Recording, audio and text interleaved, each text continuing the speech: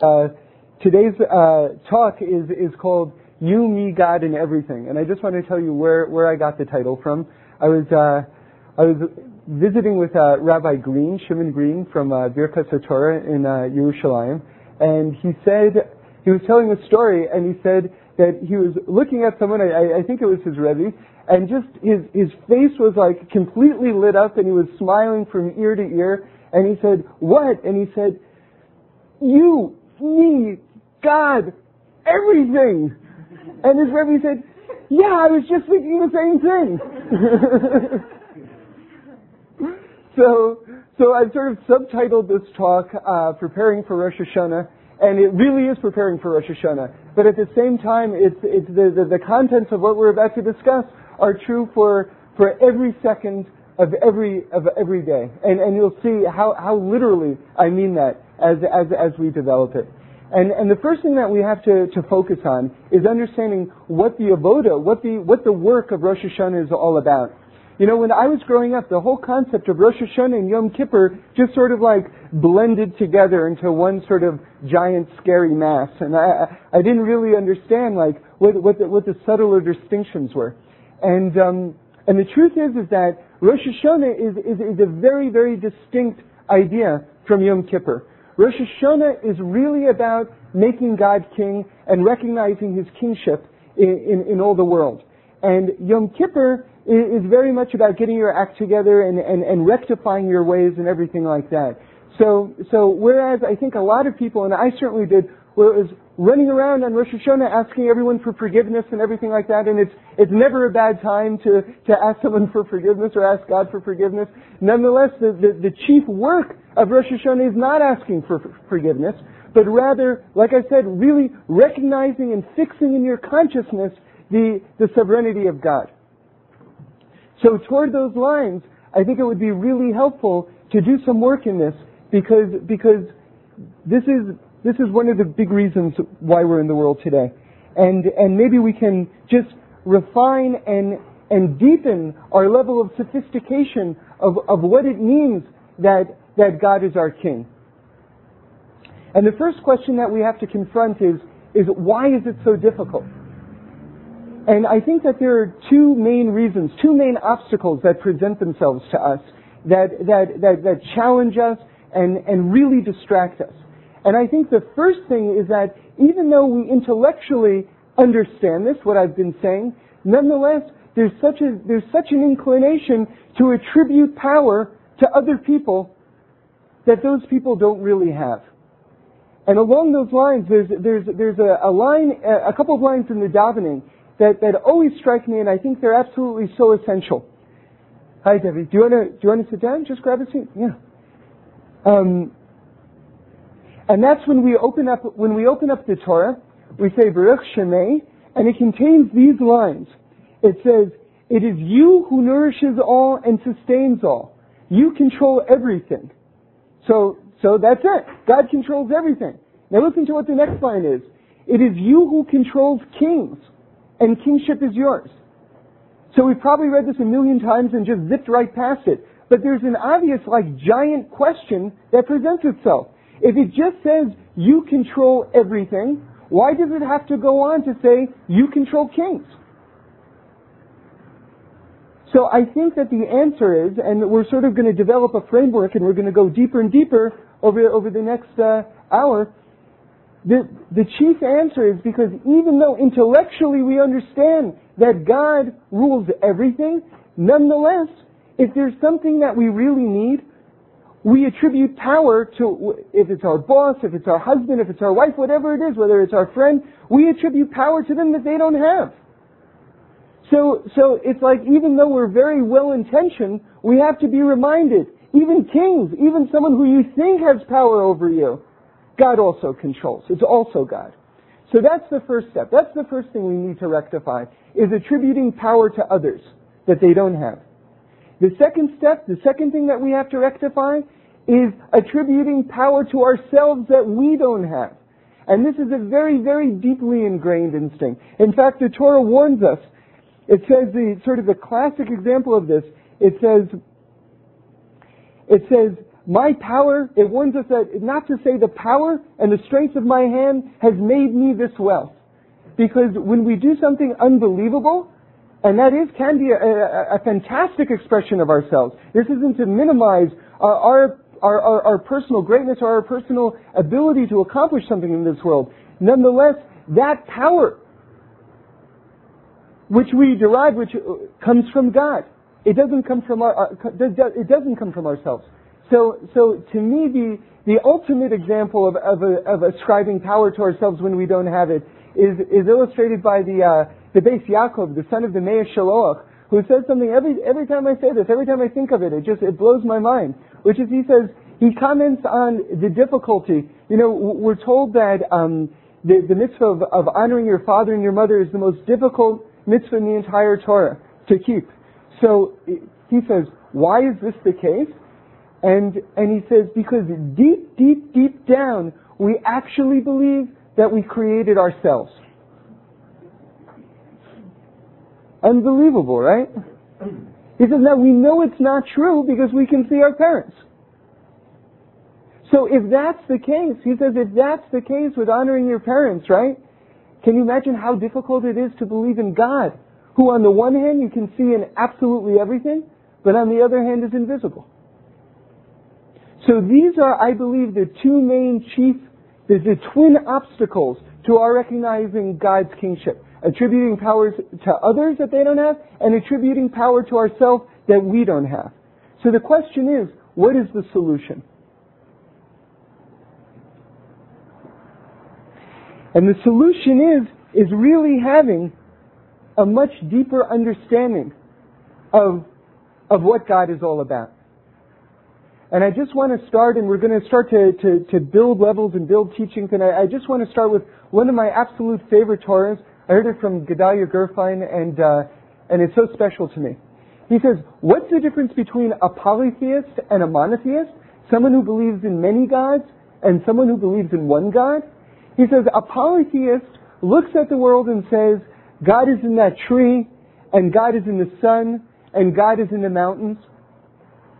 But a monotheist, someone who believes in one God, says, the entire world is inside God.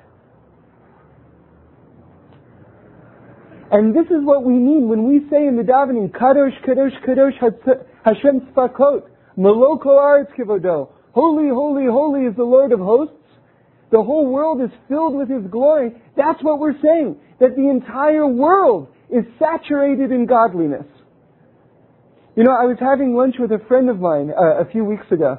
And we were talking about this. And I asked him, I said, where is your car parked? And he pointed across the street. And I said, do you realize that you can't walk to your car without swimming in godliness? And you have to understand that this is the essence of the Shema. When we say, Shema Yisrael, Hashem Elokeinu, Hashem Echad, that Hashem, you are one. What are we saying? We're saying that it's all God. It's all God. The entire world is wall-to-wall God.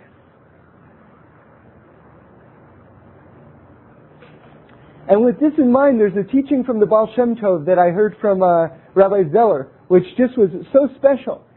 He says like this, in the second paragraph of the Shema, it says, beware lest your heart be seduced, and you turn away and serve gods of others, and bow to them.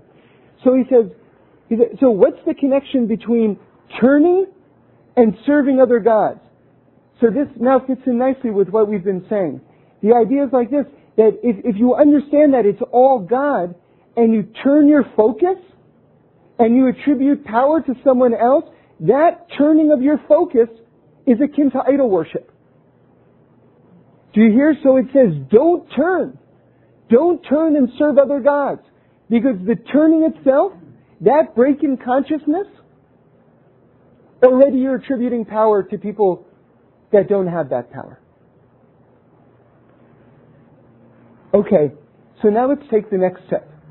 And this step is just, I have to be honest with you, if you think about this and if you contemplate what I'm about to say, this can change your entire life. I mean, this blows my mind every time I think about it. And the perfect example of it is the movie The Truman Show. Did people see this movie by any chance? It's really a phenomenal movie because it illustrates a concept which is unbelievably deep. Okay? For those of you who didn't see it, let me just describe what the movie was. Basically, an entire movie studio is constructed, but it's the size of a giant island. I mean, it's a giant, it's a city-sized movie studio, and it's encased in a dome with its own rising sun and its own setting sun, and there's a child that's born, and he's raised inside this set where everything around him is just there just for him. It's all a prop. Everyone who he comes into contact with, including his parents, his wife, the people in the store, his coworkers, they're all actors. And this show accepts him, and he doesn't know. And this show is being broadcast around the world, and it's the most popular show in the entire world. And they all watch this person going through life. So this is our story. This is our story. Not only is God everywhere and God everything, but all of this has been staged just for you.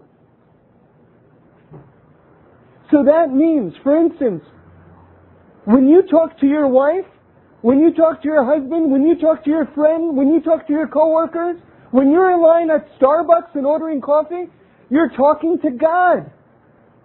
You're talking directly to God. They're not God, but you're talking to God. Because all of this has been staged just for you. And the unbelievable thing is, unlike in the movie, where all of that was going on just for him, in our lives, it's phenomenally deeper. Because it's all going on simultaneously. In other words, everyone around you is a prop. It's just you and God. And everyone who you talk to, you're talking to God. But the same thing is true for me. Everyone who I'm talking to at the same time is God. It doesn't mean they are God. You understand the distinction. But nonetheless, you're talking to God. Now, if you have this in mind, you absolutely cannot go through life the same way. You can't. You simply can't. If you realize wherever you are, whatever you're doing, you're talking to God, unbelievable.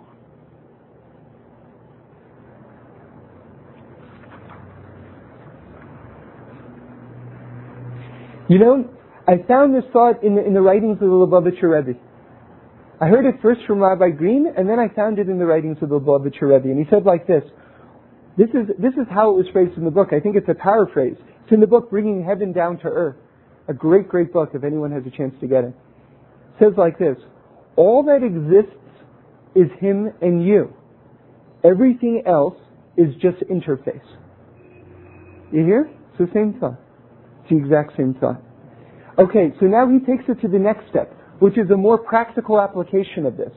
And he breaks down all of reality into three parts, okay? The first part is a connection to be grasped.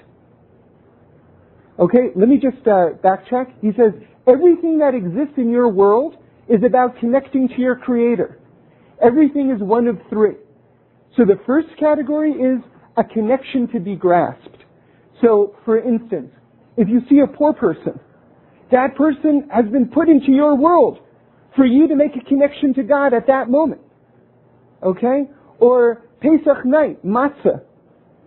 That matzah is a connection for you to be able to grasp godliness at that moment.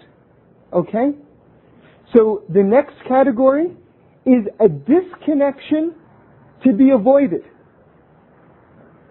So, for instance, an example of this would be unkosher food.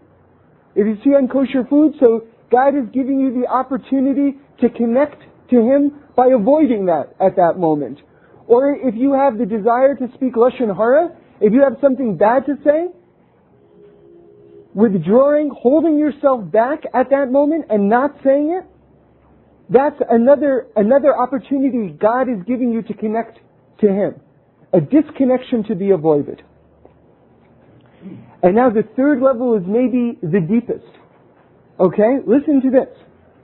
Or neutral ground, awaiting you to transform it into a connection.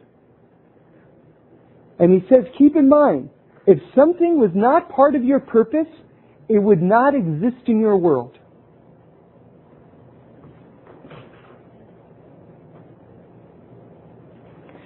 So one of the Torahs that I heard from Reb Shlomo, an Ishbitzer Torah that just changed the way I think of everything, and this was one of Shlomo's major themes, but he articulated it so concisely this one time. He says, I'm paraphrasing, he says there are two kinds of Jews, right?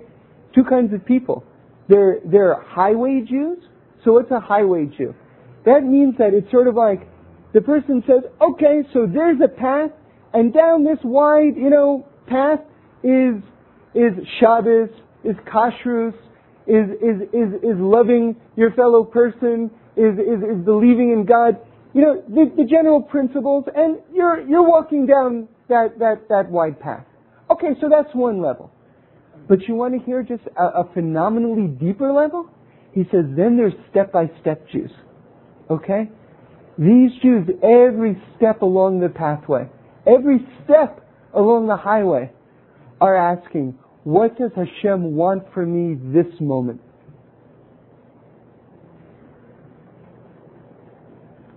And when you understand that all of reality was constructed for you, moment by moment, just for you, it's a real tangible question. This isn't abstract at all. What does Hashem want from me in this moment? How can I serve Him in this moment? How can I transform neutral ground into a connection with Him? Maybe it's as simple as just smiling. Maybe it's as simple as that. Maybe it's as simple or as deep as saying hello to someone. Maybe it's as simple or as deep as just going up to someone who you're in contact with every day and just saying, I just want you to know how great a job you're doing. You're absolutely transforming reality at that moment.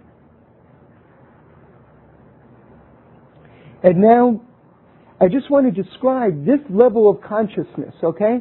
And these are from the notes, the writings of Rabbi Michael Ozer. And he said it so beautifully. It's exactly what we've been discussing. Listen to this. One must seek to attain the qualities of innocence during the month of Elul, when doing tshuva. The innocence of one that connects to is childlike as opposed to childish. What is the difference?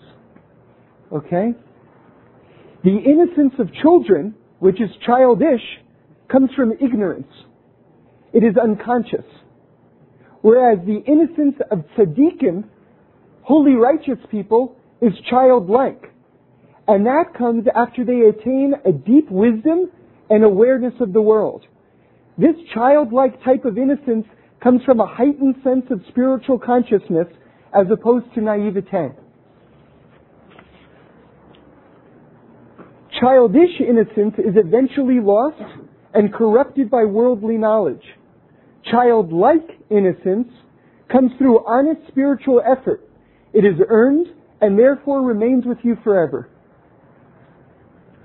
The first type of innocence is likened to Adam, the first man. The second type of innocence is likened to the consciousness of Mashiach. Now listen to this Ishbitzer Torah. He says he's now going to sum up the consciousness of the entire world from the first man to Mashiach, okay? He's going to give you the arc of the entire history of the world in one sentence. Listen to this.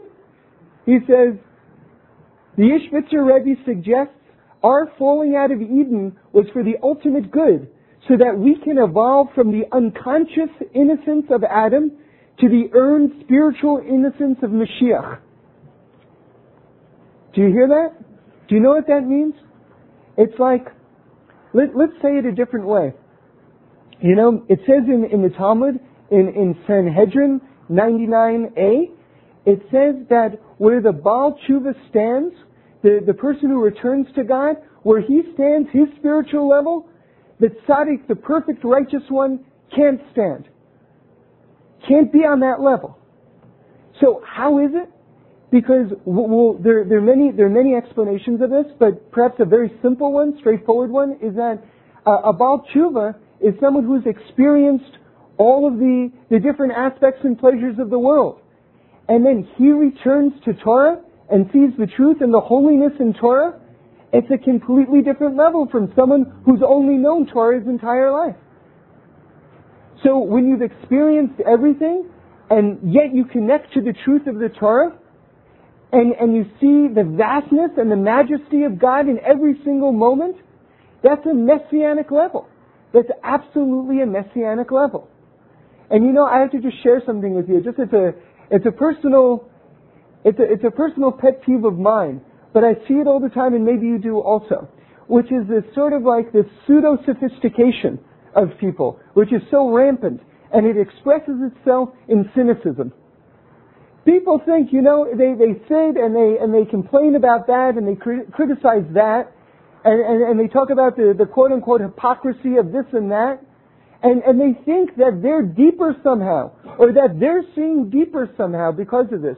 Do you know what's so harder and so much deeper than cynicism? Optimism. Because if it's all godliness, if everything is God, that means that there's good in absolutely everything. And the real sophistication is to be able to see beyond the surface, and to be able to see deeper and to understand the good that exists in everything. That's real sophistication, not just dumping on everything. That's so easy and cheap. So now, with this in mind, with this model in mind, understanding that everything is godliness, and that everything has been constructed just for you to connect to God, we can understand something that's a very elusive concept, and something that people are very scared of and misunderstand greatly, which is the whole concept of Yiras Hashem, translated in some ways as fear of God, or translated as awe of God sometimes, which is a slightly better translation, but still doesn't really touch on the depths of it. And what is the greatness of Yiras Hashem? The Akedah Yitzchak says that the rise to holiness is like a staircase, and each step is made out of Yiras Hashem. Okay? So what is Yiras Hashem? What is true Yiras Hashem? So listen to this. I heard from Shlomo in the name of the Baal Shem Tov that the word for fear, Yira, has the same letters, Yud, Resh, Aleph, that's Yira. It shares the exact same letters as the word for seeing, Resh, Aleph, Yud. Okay, so do we see that the word for fear, quote unquote, and the word for seeing, it's the exact same letters. Okay? So what is that saying? It's because fear of God comes from, the definition of fear of God comes from seeing that you're standing in front of Him at all times. So that's why you get the idea, that's where you get awe, because when you understand that you're standing before God at all times, how can you be anything but awestruck? And that's where we get the level of fear, because it's like, you know something, it's a little bit scary. I'm standing in front of God right now, that's a little bit scary. But at the same time, there's something else going on, which is simultaneously, there's love of God going on. Why? Because you say to yourself, if all of this was done just for me, well, let me just take one moment to think about that. That means that the arrangement of every leaf on every tree, literally, was just for me. The smell of grass after it's been freshly cut, that was just for me. The pattern that fields of wheat make when the winds blow through it, that was just for me. When you understand that, how could you feel any sensation but an overwhelming love of God? And this is also a Baal Shem Tov Torah, because he says like this, from the Pasuk, serve God with fear. Now listen to these words, rejoice with trembling. The question is, what do you mean rejoice with trembling? Like, they're opposites.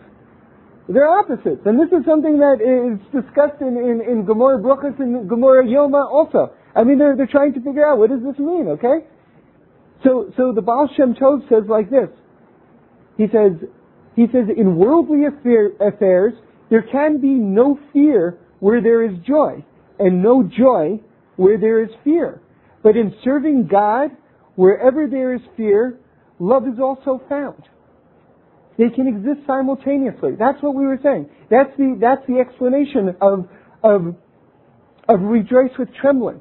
Because simultaneously, while you're realizing that you're standing in front of God, and that's a little scary, that causes trembling, at the same time, there's this awesome recognition that God loves me so much that He's created and arranged every aspect of reality just for me.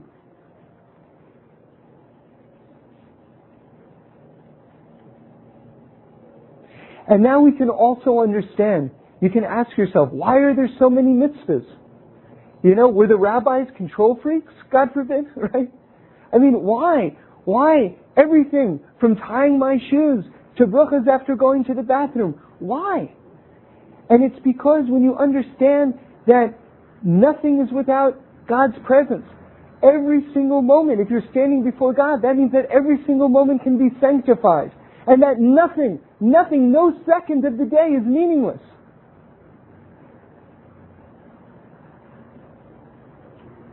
And there's such a beautiful Shlomo Torah. I mean, just in terms of what the mitzvahs really are.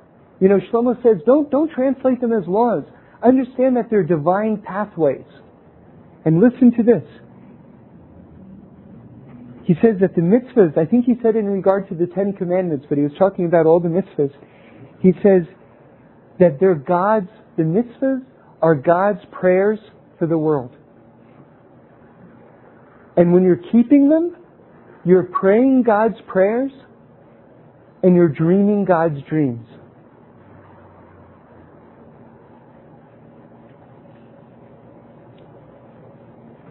Okay, so now we have to go to the next step, which is even deeper. Okay? Because the Kotzker Rebbe brings it all home. It's like, he was a chassid, so he knew all of this and way more. Okay? But listen to what he says. He does the most amazing reverse focus and brings it all home in the most amazing way. So he asks the question, where is God? So you and I, after hearing this, want to say God is everywhere, right? But he says something so much more. He says, do you know where God is? He says, God is where you make a place for Him. You see, you know what it is? The entire world can be filled with godliness, but if we're walking around putting negativity in the world, on some level, what does it matter? Of course, it doesn't change the ultimate reality, but we have the most awesome privilege and opportunity by being alive in this world to be a conduit to bring godliness into the world. And it's our job to express it in this level of reality. And if we do it, we sanctify God's name. And if we don't do it, God forbid, we desecrate His name. Because there's one teaching that we have to keep in mind at all times. And this is from the Art Scroll Yom Kippur Machzor. Okay? We ignore the fact that people judge God by the way we act.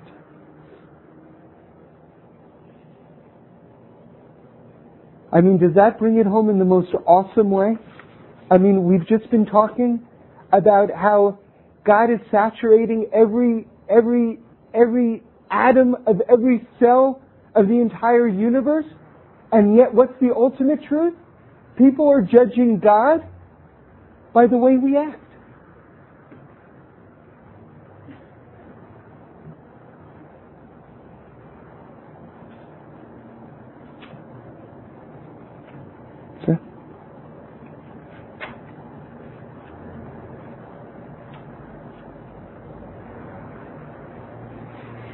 And we can get a better sense for what's going on. You know, I heard this from Rabbi Manis Friedman, but it's known from the Chassidus, and it's just a beautiful thought. And with the framework we've established, we can really appreciate what this is saying. We think so much that ordinarily that when we do a mitzvah, we are sanctifying a moment, okay? But it's so much more than that we're making a moment holy. It's true, but it's not so deep, okay? The greater reality is, what do you mean I'm making the moment holy? It's all God. It's already holy. When I'm making a blessing, when I'm doing a mitzvah, when I'm keeping Shabbos, what I'm doing is I'm revealing God in this world. I'm separating the veils that are separating our recognition of godliness in the world and other people's recognition of godliness in this world, and I'm opening their eyes that God exists in this moment and that God governs this as well. And you have to understand something, that to the extent that we do it, it's done. What do I mean by that? I heard something from Rabbi Kerzner. He said that basically,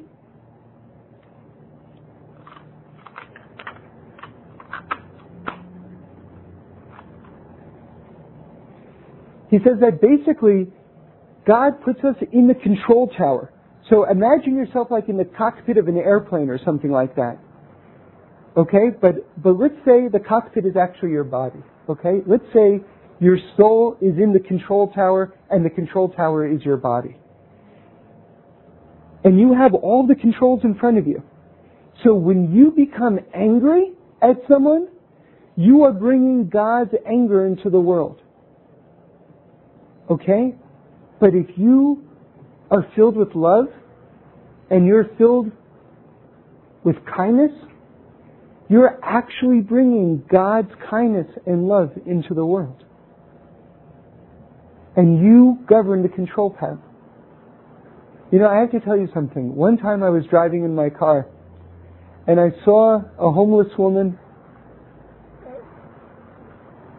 I mean, if I think about it too much, I'm going to start crying. I mean, the most advanced form of sadness. And she was more or less dressed in newspaper and was sitting on the sidewalk and was filthy and leaning against a tree or something. And I remember I was parked nearby and I was praying with all of my heart.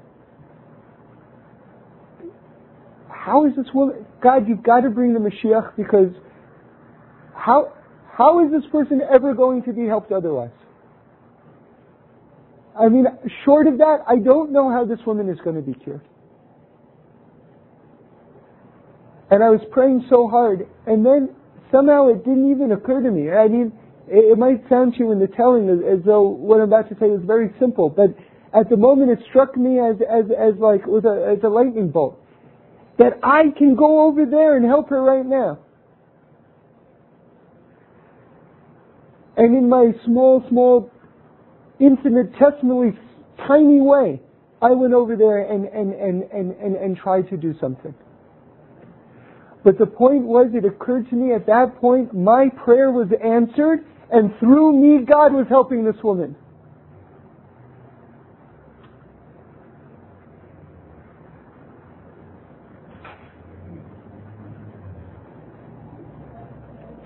So I just want to close with a story. It's a story that's it's just touches me so deeply, and we'll finish with this thought. I heard it from Rabbi Zeller. So the story goes like this. There was an architect, and this incredibly rich person, incredibly like a billionaire, right, came up to him and said, "You know something? You're doing such an awesome work. You know what I want? I want you to build a dream house, okay? And I don't want you to spare any expense. I want you to use the finest material. And I want you to just, the most elaborate, wherever your imagination takes you, this is what I want you to construct. And I don't want you to think of money, and I don't want to don't think of price. And so the architect, this was the ultimate assignment. This is what he had been waiting his entire career for. It had all been leading to this. And he sat down, and every idea that he thought was just, not feasible in the past, he sketched out, and he laid it all out. And there it was. And he showed it to his patron, and the patron looked at it, and he said, "This is awesome. Build it."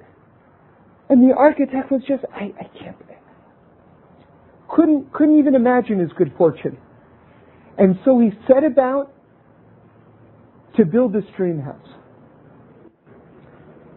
And as construction went on the way, he ran into some problems, some obstacles.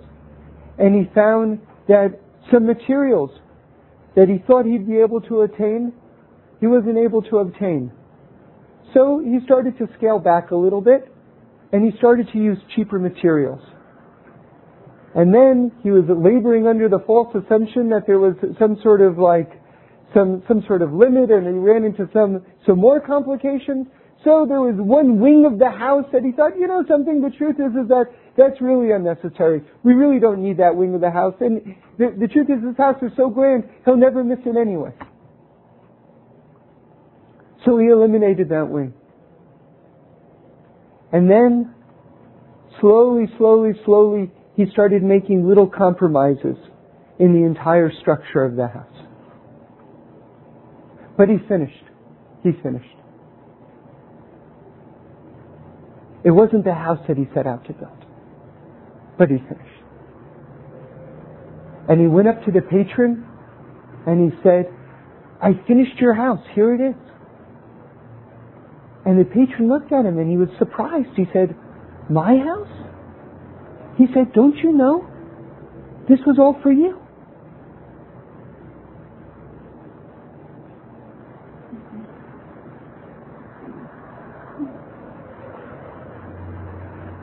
So do you understand? Does everyone see? God gives us the most phenomenal resource in the entire world. He gives us life itself. And He just asks us to do one thing, which is to dream. Just to dream. And to not limit ourselves. And we have to understand, because we labor under the false assumption that we're all doing it, that we're laboring for someone else. That everything is for someone else. Or that God is a stern taskmaster. And that we're all doing it for God, who's like riding us, God forbid. But the truth is that all of our heavenly service, all of our avodas Hashem, all of the mitzvahs that we perform, it's for us. It's just for us. And we are going to be the recipients of all of the good in the end of days. Because in this world, each one of us is constructing a palace. And if you had the eyes to see, you would look at each and every person and you would see a magnificent structure being erected around them. And God just asks us one thing. Please don't be cheap with yourself. Don't be stingy with yourself. Don't cheat yourself. Do you know that the Kotzker Rebbe defines the mitzvah, "Thou shalt not steal," as don't steal from yourself? Don't rob yourself of your own potential?